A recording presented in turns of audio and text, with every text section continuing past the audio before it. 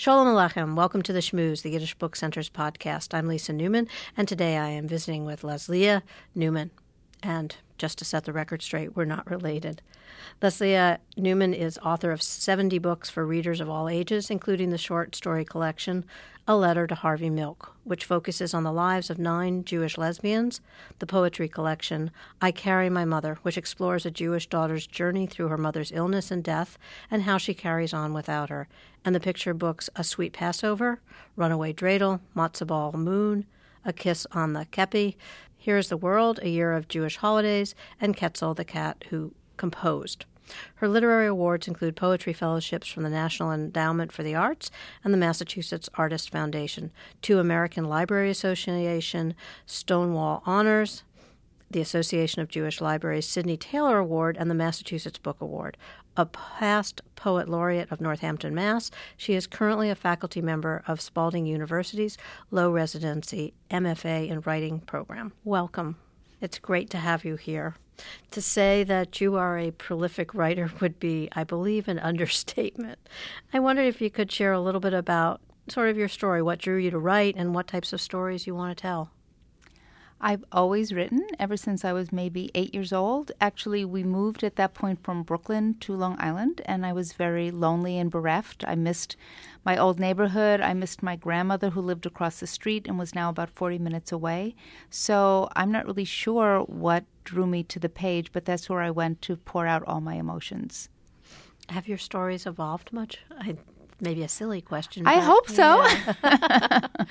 Yeah. Well, it's still the same process. I still write with a pen in a lined notebook.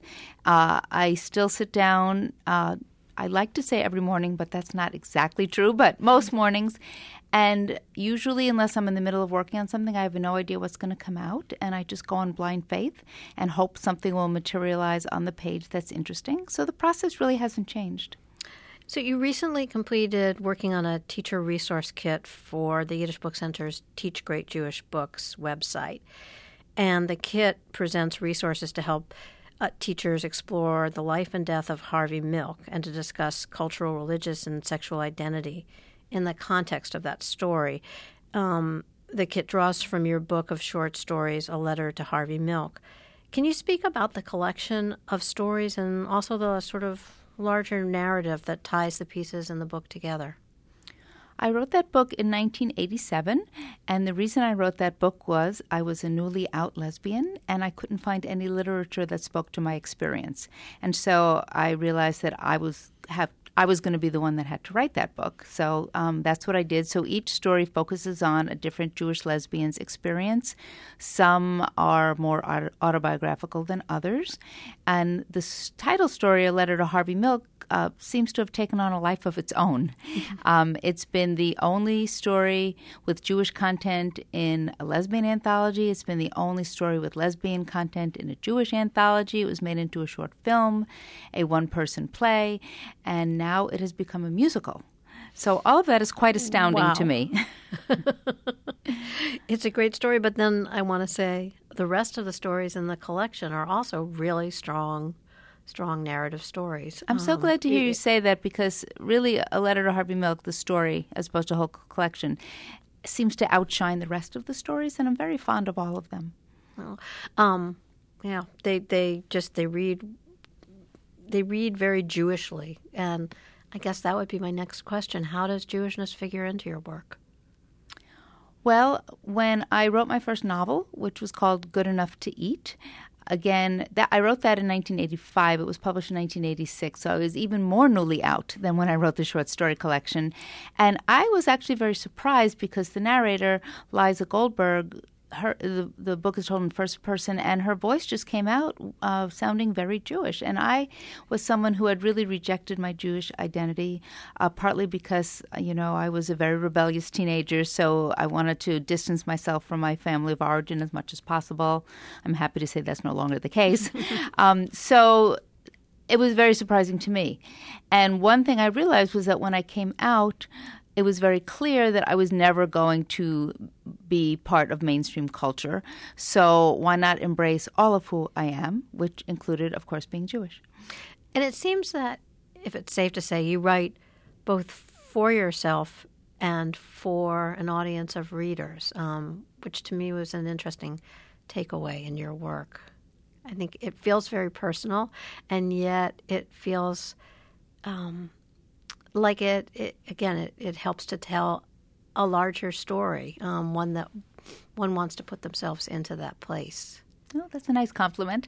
I really never think about audience when I write. Mm-hmm. I really just sit down and focus on the words that appear on the page. And then once I have the first draft of something, which is the hardest thing for me, because I know this sounds very funny, but I'm not someone who has a lot of ideas. It's kind of excruciating to come up with an idea once I finish something. But once I have something on the page, and it could be anything, then I pester it and pester it and pester it until I feel like I can make it the best it can be. And I wonder, again, the pieces and the people, the characters and the stories feel as though they have sort of a life beyond that moment in the telling. And I wonder how hard it is for you to sort of inhabit these pieces and tell these stories.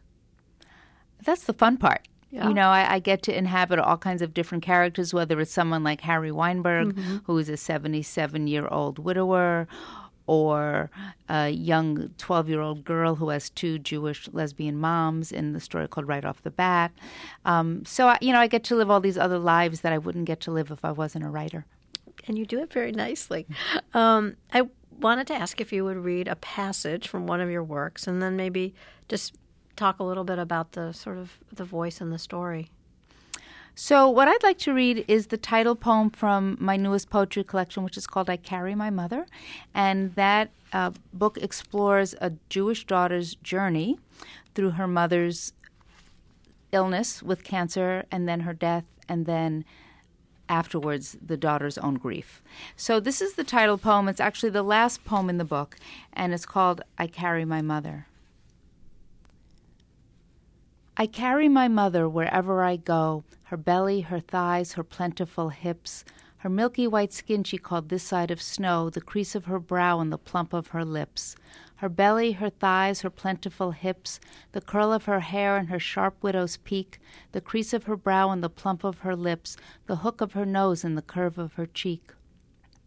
The curl of her hair and her sharp widow's peak, the dark beauty mark to the left of her chin, the hook of her nose and the curve of her cheek, her delicate wrist so impossibly thin, the dark beauty mark to the left of her chin, her deep-set brown eyes that at times appeared black, her delicate wrist so impossibly thin, I stare at the mirror, my mother stares back.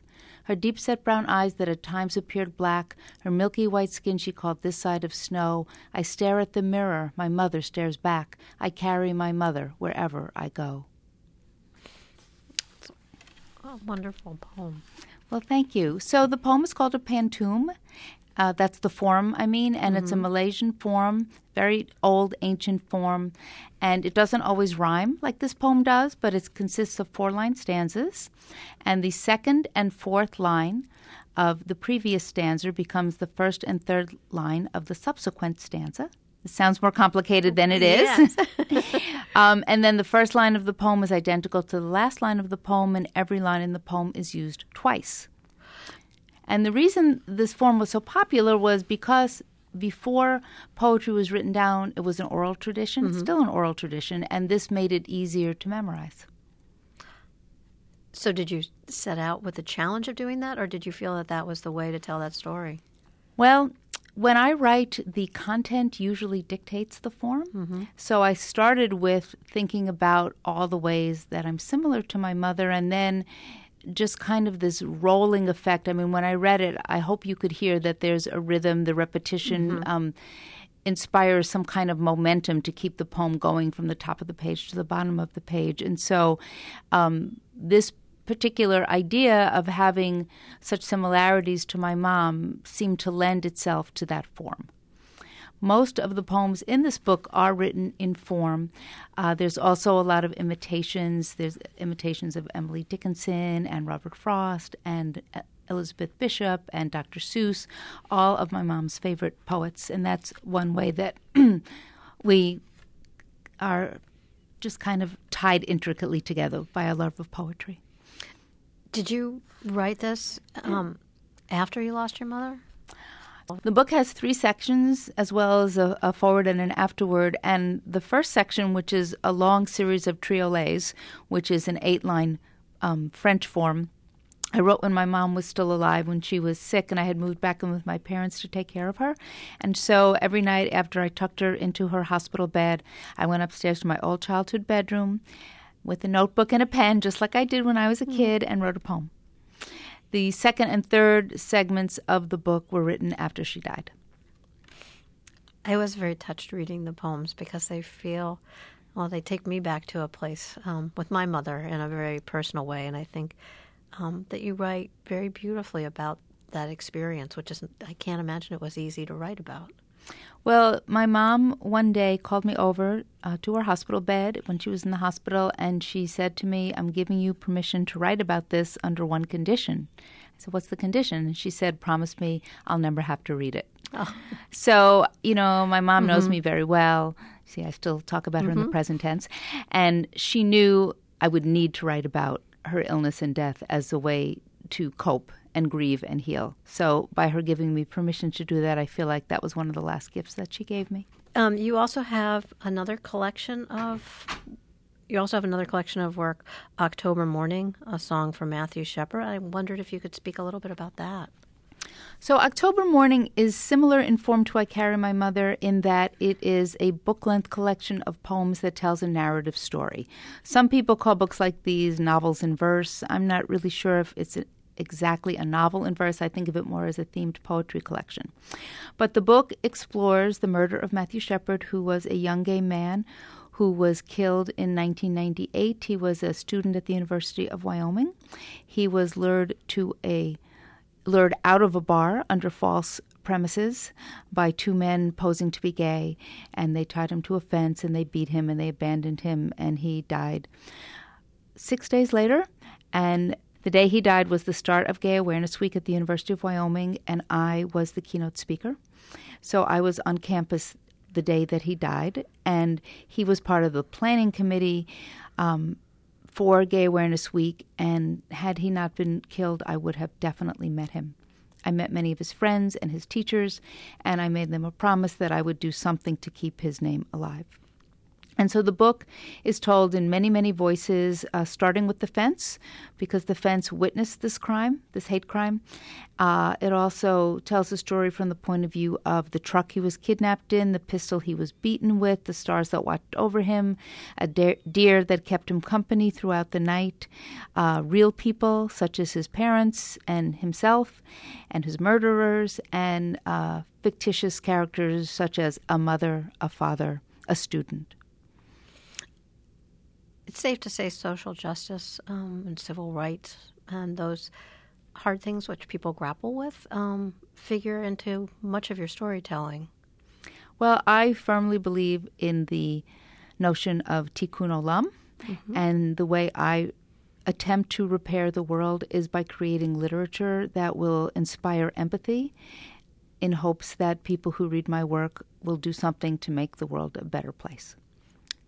I think you've succeeded. And the last question I have for you is, what are you working on now? I'm so glad you asked that question. It's an author's favorite question. Oh, good. I'm putting the finishing touches on 2 forthcoming children's books. One is called Gittle's Journey, an Ellis Island story, and it is a combination of the stories of my grandmother and my great-aunt's journey to America at the turn of the century, the turn of the last century, I need to say now, the early 1900s. And that is coming out in 2018. And the other book that I'm just finishing up is called Sparkle Boy, and it's about a little boy who likes sparkly things just like his older sister, who was not very pleased by this. And it's really both their stories, a little journey that they take towards acceptance together. And that's coming out in 2017. Wow. Well, I thank you so much for dropping by and visiting with us today, and for the work that you've written. It's really important work. It's beautiful work, and I think it starts a lot of conversations. Thank you so much. Thanks again for joining us. You've been listening to The Schmooze, a production of the Yiddish Book Center in Amherst, Massachusetts.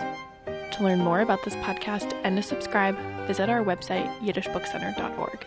This episode is produced by me, Alexis Owing. And until next time, be well and be healthy.